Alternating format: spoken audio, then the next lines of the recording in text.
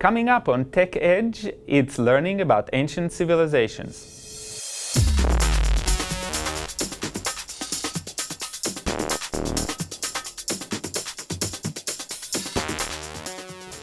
Hi, I'm Guy Trainin, and this is Tech Edge, and today we're going to talk about teaching about ancient civilizations.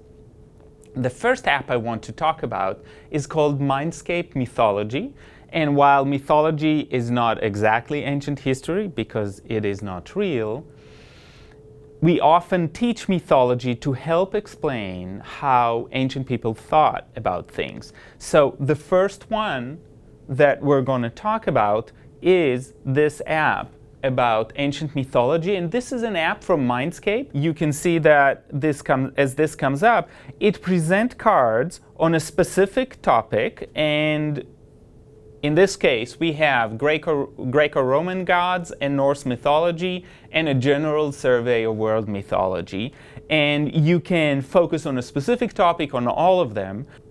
So I'm choosing Norse mythology, and I can start studying, and when we study, there are questions that come up. In this case, what is the Poetic Edda?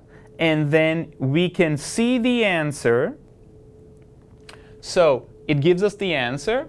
It is a collection of Old Norse poems, and one of the two major sources of Norse mythology and all of that. Now, I have to evaluate how well I knew this. I didn't know anything at all, so I pressed the number 1, which ensures that this question will show up in greater frequency.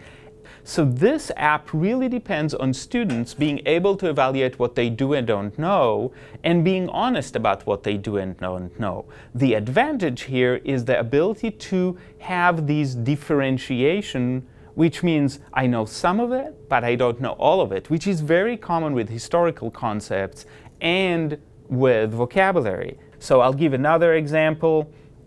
What is the Prose Edda? And I don't know that either.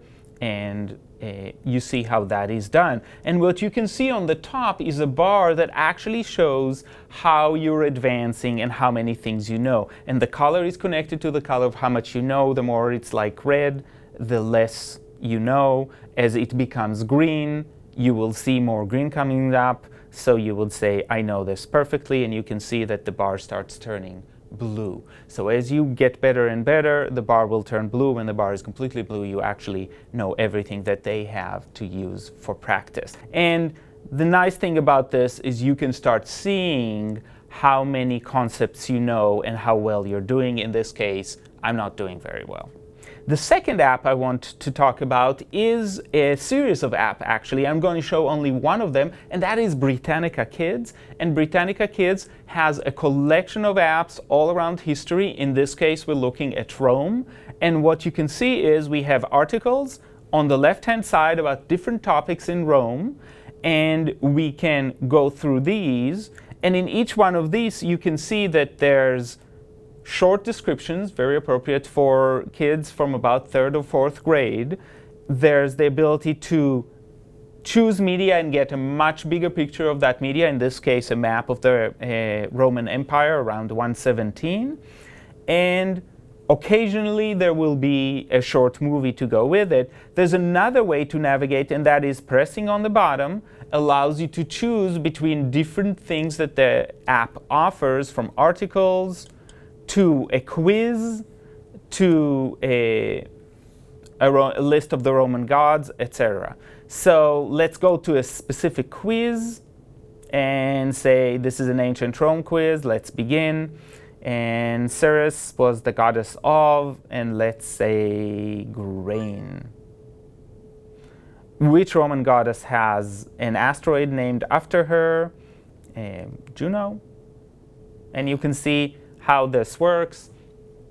As you move along, it'll tell you which answers are right and which answers are wrong, and it'll give you a score at the end. And you can retake the quiz. It's different every time, so it's not just one thing.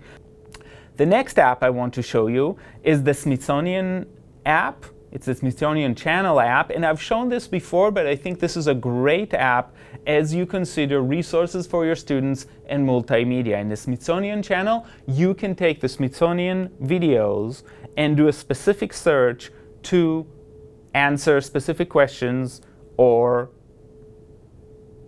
look at specific things. And here I can take, for example, a concept from the right and add it to my selection, and this is ancient empires.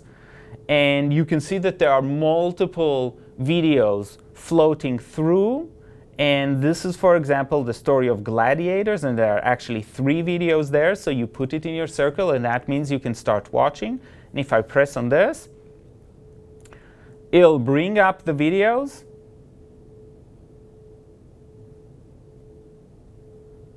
In this case, the videos about gladiators, starting with the cheating emperor. In the whole history of the Roman Empire, only one emperor actually took part in the game.